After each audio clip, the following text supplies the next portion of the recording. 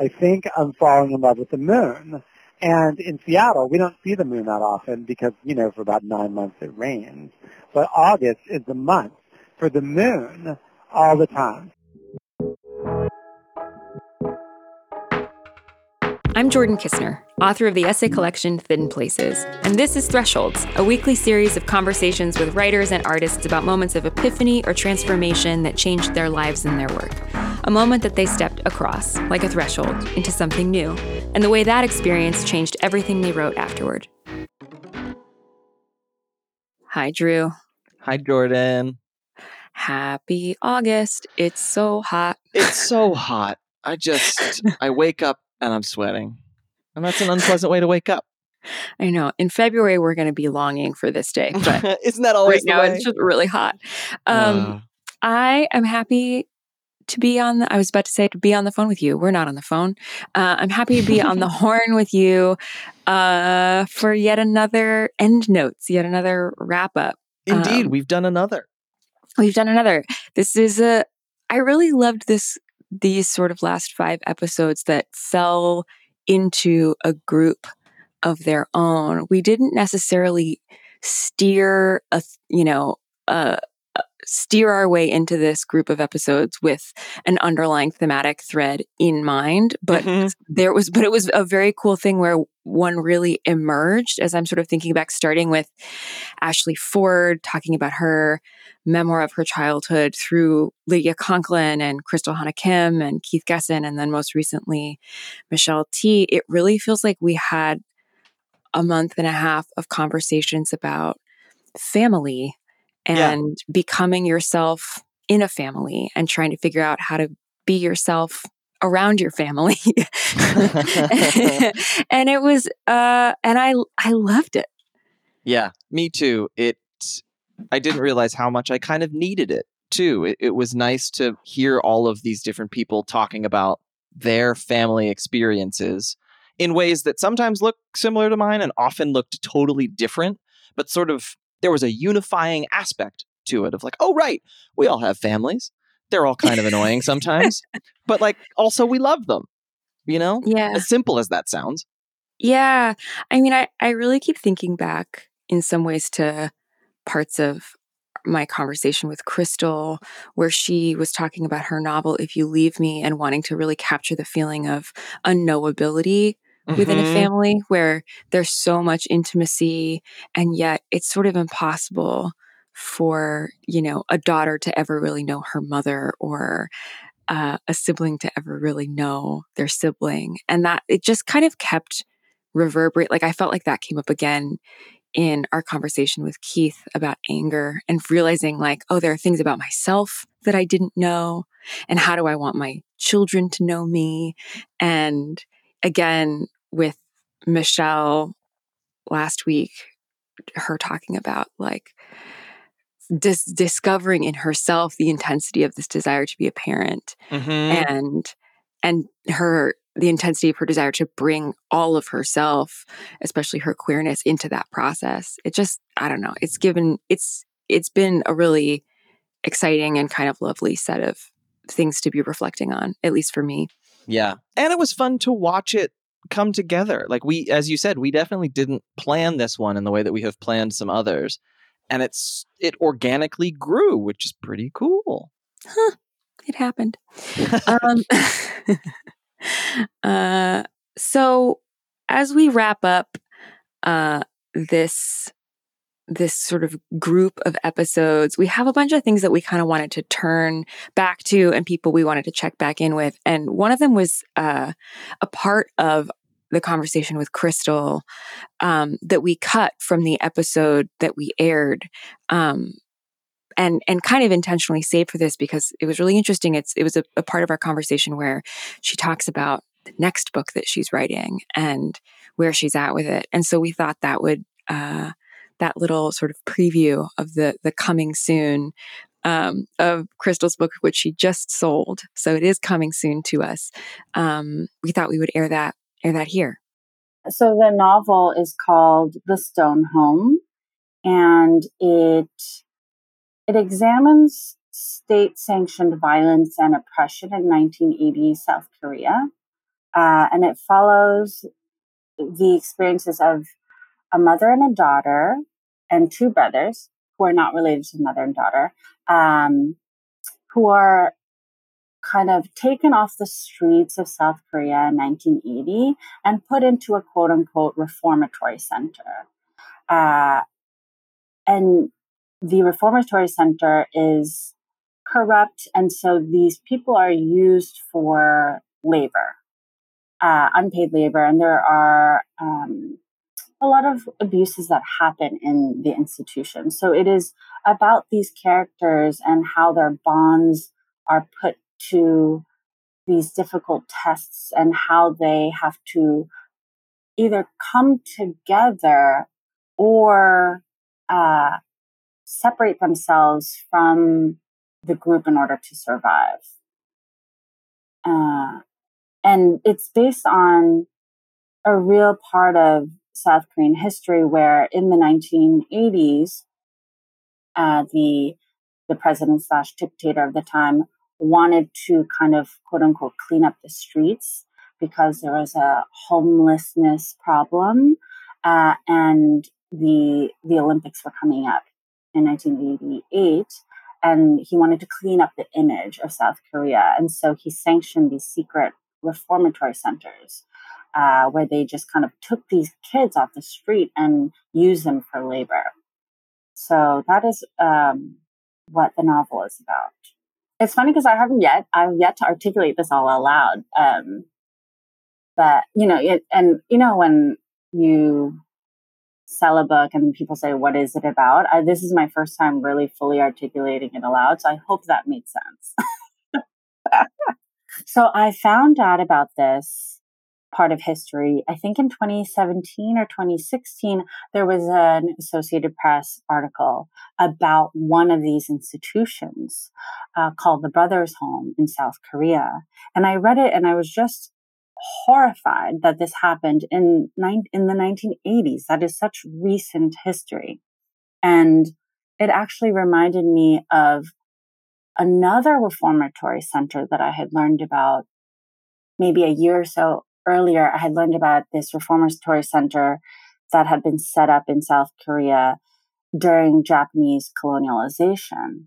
And I thought that was such a strange history or lineage or repetition of history, that an abuse that happened to the Korean people under Japanese occupation would then be repeated upon its own people a few decades later.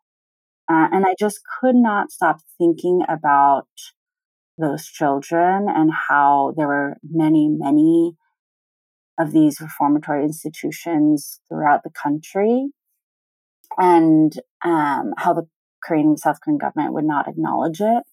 And the more I thought about it, the more I think my awareness had been opened. And so I started noticing and reading articles of other institutions like this one happening all across our world. This happened with Indigenous people in Australia. It happened with Indigenous people in Canada. It happened with African Americans in the southern United States. So I just thought it was fascinating that, in a horrific way, that the idea of enforcing children into an institution to quote unquote change them was something that happened across time and culture and different countries. And that made me want to write about the South Korean institution. Did you interview anyone who had been in one of those institutions? Yeah, so I was in Korea in 2018 visiting family, and I reached out to one, a person he's a prominent activist in demanding that the South Korean government acknowledge and apologize for their role in creating these institutions. And so I had heard of him, and I reached out to him and I interviewed him for a day, and he was willing to share his experience with me. Wow. Oh my gosh, I can't wait for this book, Crystal.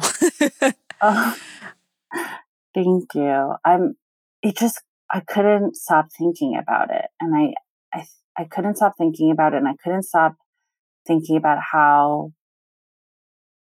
cultures and countries and communities have done this again and again, and how oppression is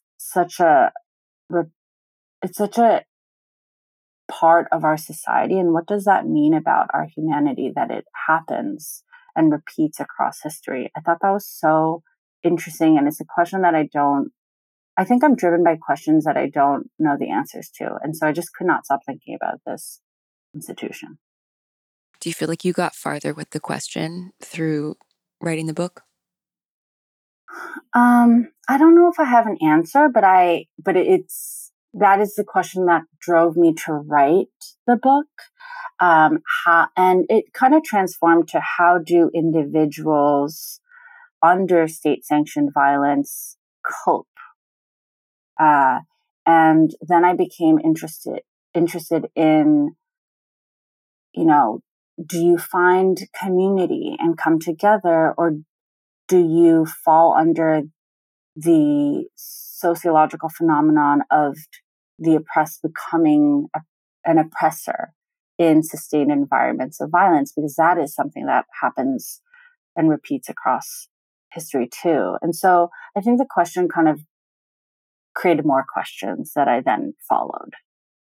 So we mentioned that it's hot right now because it is August, and August is a surprisingly long month, sort of spiritually speaking. At least for me, it is.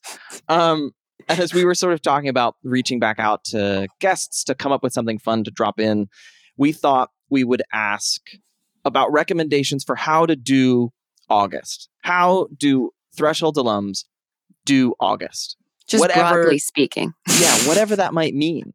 What is your August strategy?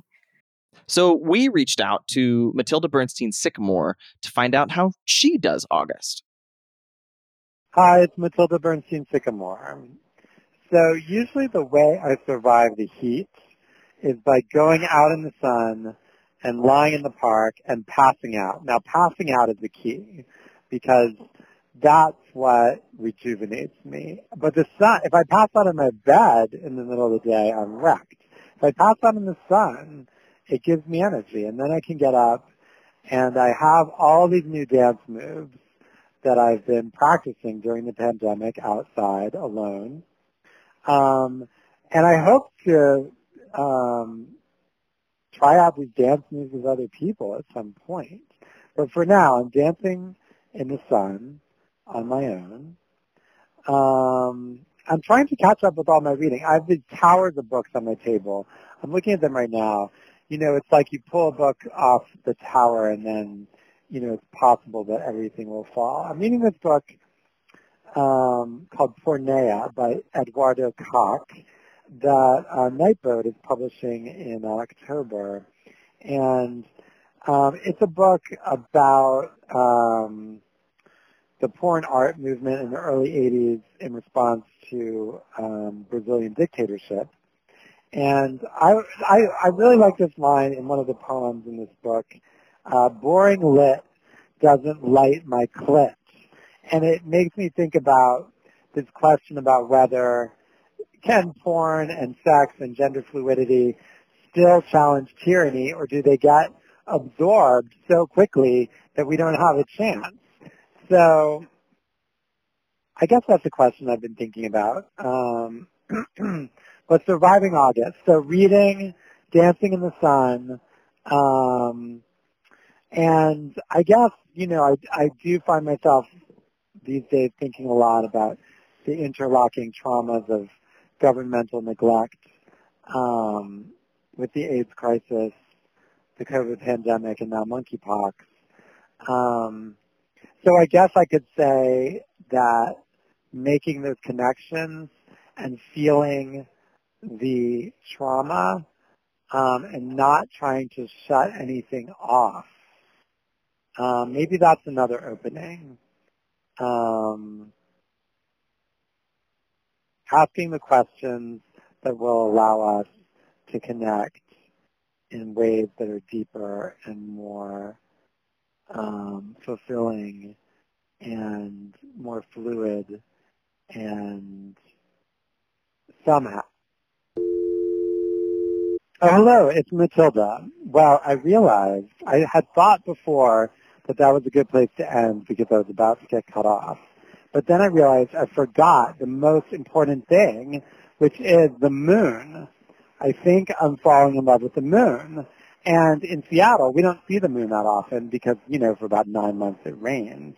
But August is the month for the moon all the time. So just the other night, I was walking downhill, and I saw the half moon resting on top of all the new high-rises downtown, and I thought, well, there's finally a reason for those high-rises.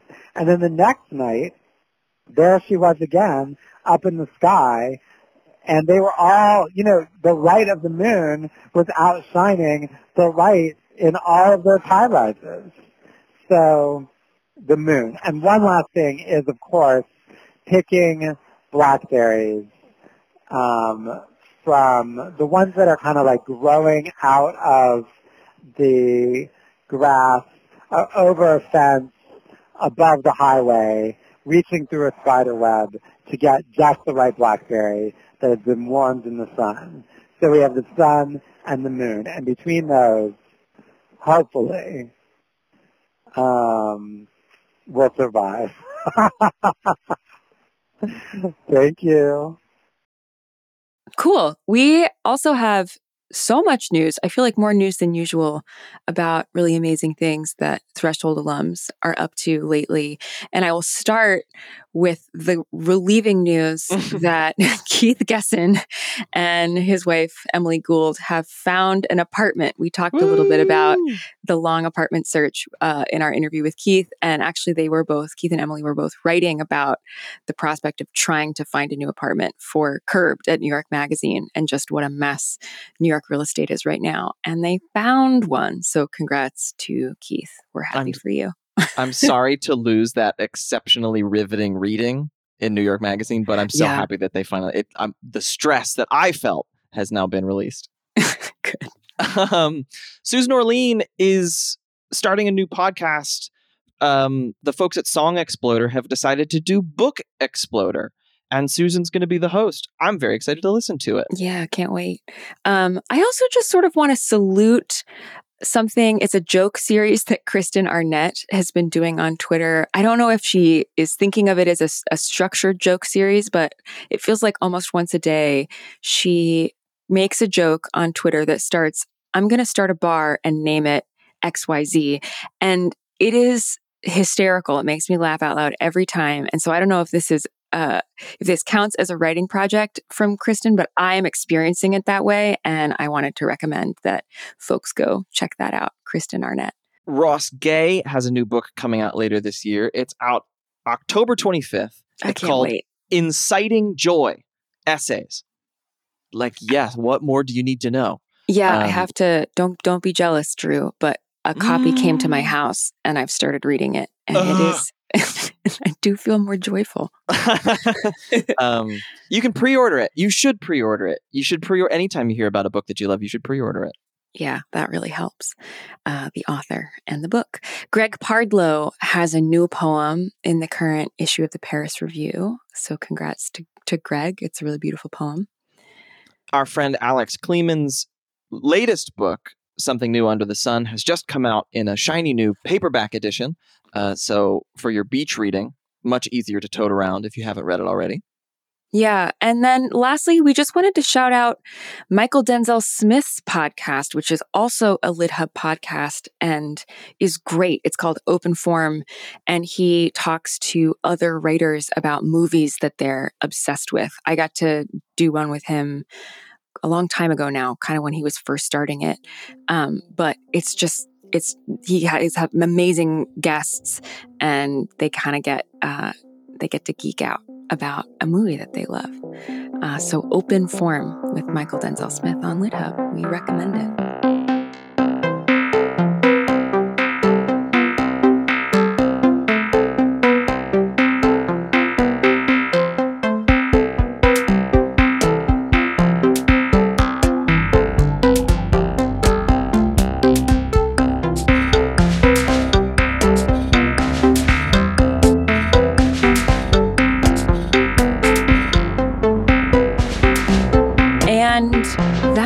just about it for this end notes, but we also have sort of a small announcement, which is that Thresholds is going to be taking a summer vacation. Vacation! We forgot to take any vacations last year, so we're trying to and we're going to take the next couple of weeks off to rest and recharge and make big plans for the fall and winter. And we thought we would leave you with some summer reading recs. Drew, what are you reading on vacation? So there's another podcast that I work on called Voyage into Genre, and I have had the unexpected pleasure of learning that I like romance novels. But specifically, I like what Alexandra Rowland told me is called fealty and feelings romance, which is, it's more or less exactly what it sounds like. It's sort of like usually fantasy, usually dealing with obviously like a romance plot, but then also like political intrigue. And I read two of these that I am. One of them is already out. The other comes out at the end of August. But Foz Meadows wrote a book called A Strange and Stubborn Endurance. Great title. And Alexandra Rowland wrote a book called A Taste of Gold and Iron. Also a great title. And both of these, I never would have picked them up had I not sort of had to do it for this show. And I loved them both so much. And now I'm kind of like, okay, I think this is a thing that I enjoy reading. Oh my gosh, congrats, because it's like a huge world of book. You've opened up like thousands of new books to enjoy for yourself. It's such a big genre. I told my sister and she was like, "Oh, for the first time truly since we were children, I get to recommend you some books that I know you haven't read." And I was like, "Great, I can't wait." That's great. What about you? I just did I had such an amazing reading experience this week with a book that is not out yet, but I'll tell you all about it so you can go pre-order it. It is out in November, I believe, and it is a Threshold alum as well. Lynn Steger-Strong has a new book coming out called Flight. And I happened to see Lynn a week ago, and she gave me a review copy of the book, and I started it, and I just had one of those experiences where I kept I had house guests and kept sneaking away to go read this book. It was not ideal socially speaking, but it was I love when that happens, when I'm just like, I don't want to do anything except see what's going on with these characters in this book. Yes. And it is, funnily enough, it's also a book about family, and it captures really well, I think, the thing we were talking about at the top of this episode about just like the messiness and the beauty of being part of a family unit, and the intimacy and unknowability of everyone in a family unit to each other. And it's sort of it circles around a group of siblings who are gathering for the first holiday since their mother passed away, and it's just so good. So definitely go pre-order that. It's called Flight by Lynn Steger-Strong. And then the other thing that I'm thinking about, I was really inspired by Marie Helene Bertino's advice to choose one author to kind of do a little course in. And this is maybe not uplifting, but I have decided to do that with the works of Virginia Woolf, who I feel like I've done that. Yes, I can. Oh, really? I can't wait. Okay, yeah, great. I am starting with her diaries, and then I'm going to go back through her fiction, which I've read most of in sort of piecemeal here and there, but I feel like maybe there's something about her work that I'm ready to think about again, or wanting to think about again. So right now I'm about to start Orlando again, and I'm also reading the really wonderful Hermione Lee biography of Virginia Woolf. Oh, cool.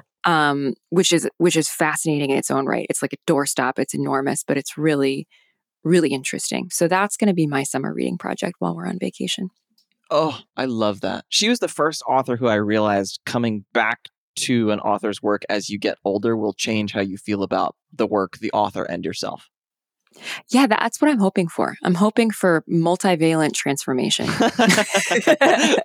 Should we all be so lucky? Yeah. So, low key, small goals, multivalent transformation during the summer vacation. And we'll be seeing you on the other side, changed people. Fresh pencils, fresh notebooks, new school year. Ready for fall. Until then, we hope you guys stay really well and stay cool and have a lot of good books that you get through.